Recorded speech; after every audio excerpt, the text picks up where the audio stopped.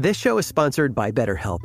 Every new year, we get obsessed with how to change ourselves instead of just expanding on what we're already doing right. Maybe you finally organized one part of your space and you want to tackle another. Or maybe you're taking your supplements every morning and now you want to actually eat breakfast too. Therapy can also help you build on what's working by helping you find your strengths so that you can ditch the extreme resolutions and make changes that really stick.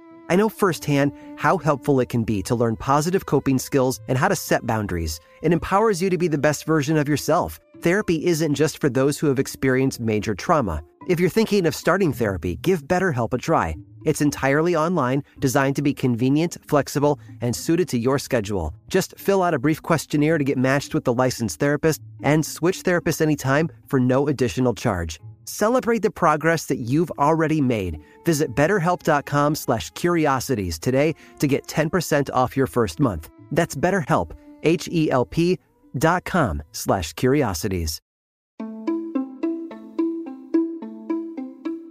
Welcome to Aaron Mahnke's Cabinet of Curiosities, a production of iHeartRadio and Grim and Mild. Our world is full of the unexplainable. And if history is an open book, all of these amazing tales are right there on display, just waiting for us to explore. Welcome to the Cabinet of Curiosities.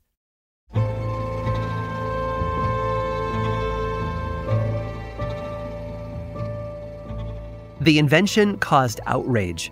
People regarded the new technology as the moral downfall of society, and as you might imagine, made it a hot topic for conversation. Doctors warned the apparatus had catastrophic events for women and girls. Women, you see, were thought to be frail. Referred to as the angel of the household, their jobs were to keep house and raise children, and nothing more. The new device was too hard on their dainty feminine skeletons.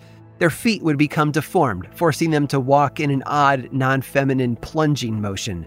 The bones in their fingers would curl into a claw. Even their facial features weren't immune. Their mouths would contort into a grimace, and their eyes would bulge from their sockets.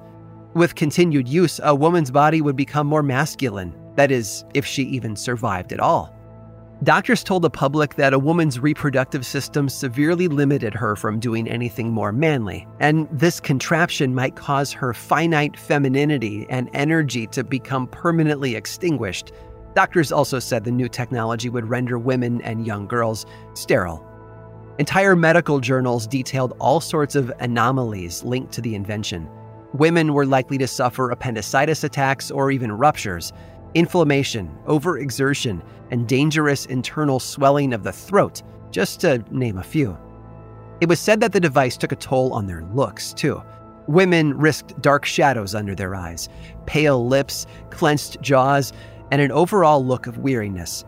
Heart palpitations, insomnia, headaches, and even depression were known side effects plaguing women. Some doctors stated the conditions were permanent, while others thought that with enough time away from the invention, a full recovery could be expected.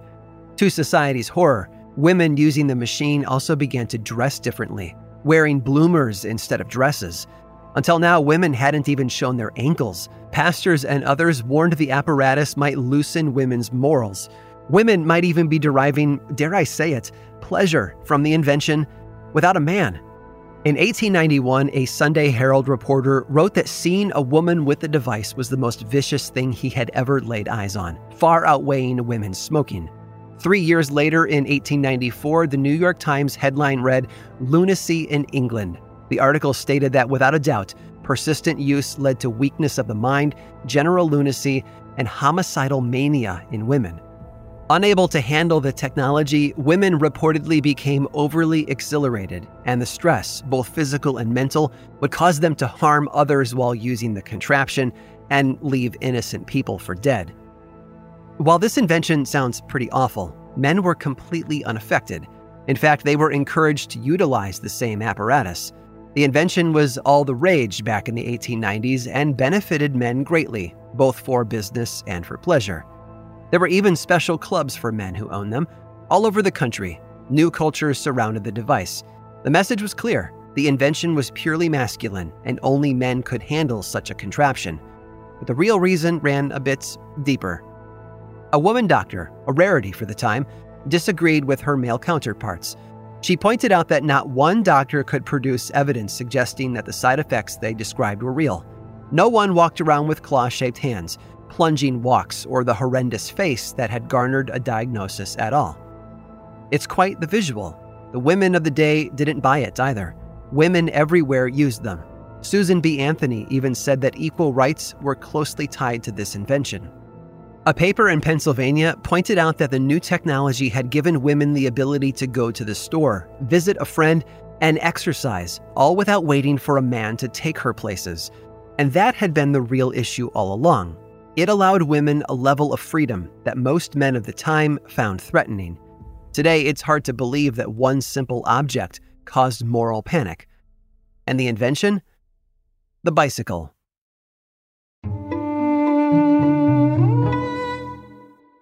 Like many of us, you might think identity theft will never happen to you. But consider this. There's a new identity theft victim every 3 seconds in the U.S. That's over 15 million people by the end of this year, equal to the populations of New York, Los Angeles, and Chicago combined.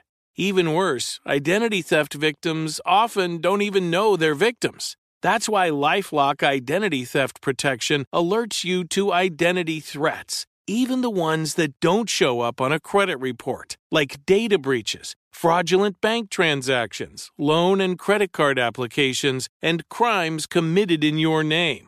If your identity is stolen, your own dedicated LifeLock US-based restoration specialist will work to fix it. LifeLock protects you in ways that you simply can't on your own. Join now and save up to 25% your first year at LifeLock.com/iHeart. That's LifeLock.com/iHeart to save up to 25%. Identity theft protection starts here. This is it. Your moment. This is your time to make your comeback with Purdue Global. When you come back with a Purdue Global degree, you create opportunity for yourself, your family, and your future.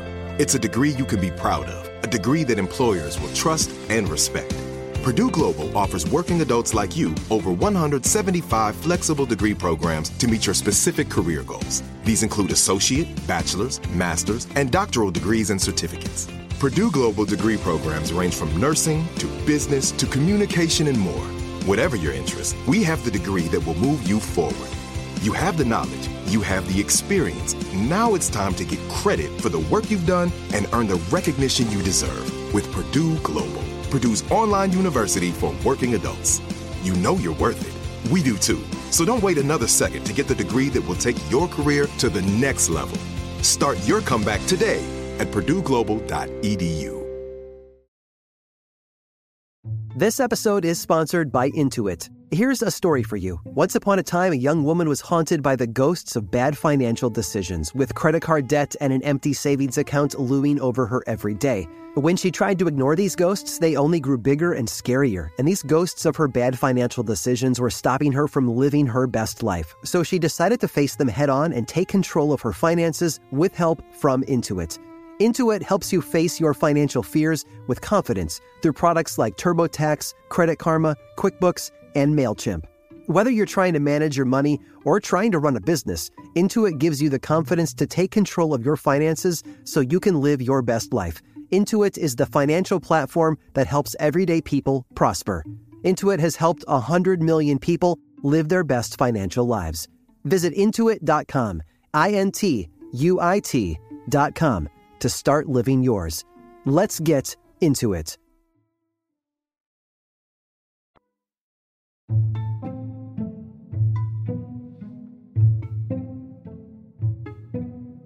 All across Europe, it stood for manliness. Those with them were viewed as more elite than those who did not have them.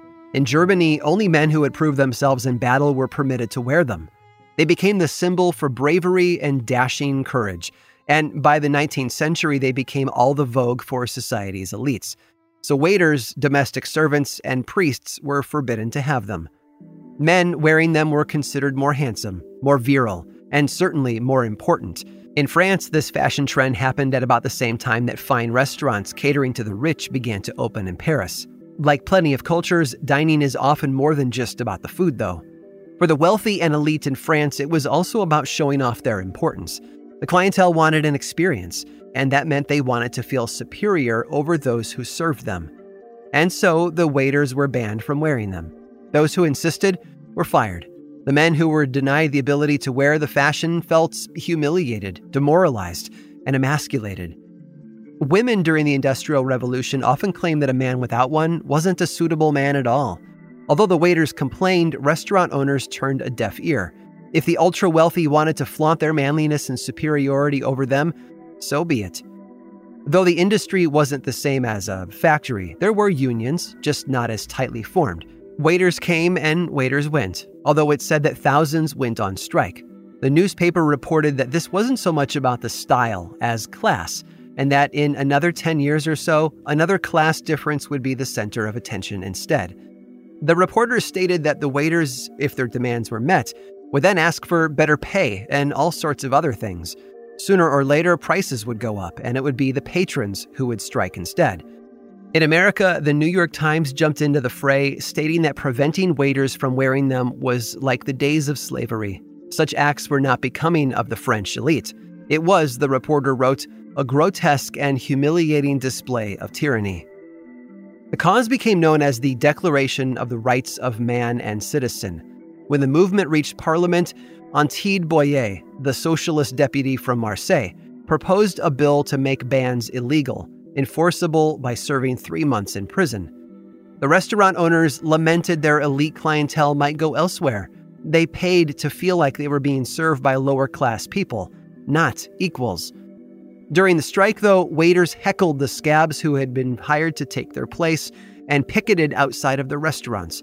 The police were called in to arrest the strikers, although they also ended up arresting Americans who had come to dine and had no idea that lacking the trendy sense of style got them lumped in with the strikers. The Boyer bill failed, but all was not lost. By early May, waiters across the city had finally won the right to sport this elite style of the rich. Proponents argued that the waiters should have asked for better pay, more time off, and better working conditions as well. The men all replied that it had nothing to do with socialism or capitalism, and everything to do with the sense of belonging and self-identification. France had finally confronted the injustice that had been brewing right under everyone's nose. And when the restaurants reopened, waiters proudly returned to their jobs, sporting the thing they had fought so hard to wear: a mustache. I hope you've enjoyed today's guided tour of the Cabinet of Curiosities. Subscribe for free on Apple Podcasts or learn more about the show by visiting curiositiespodcast.com. This show was created by me, Aaron Mahnke, in partnership with How Stuff Works. I make another award-winning show called Lore, which is a podcast, book series, and television show, and you can learn all about it over at theworldoflore.com. And until next time, stay curious.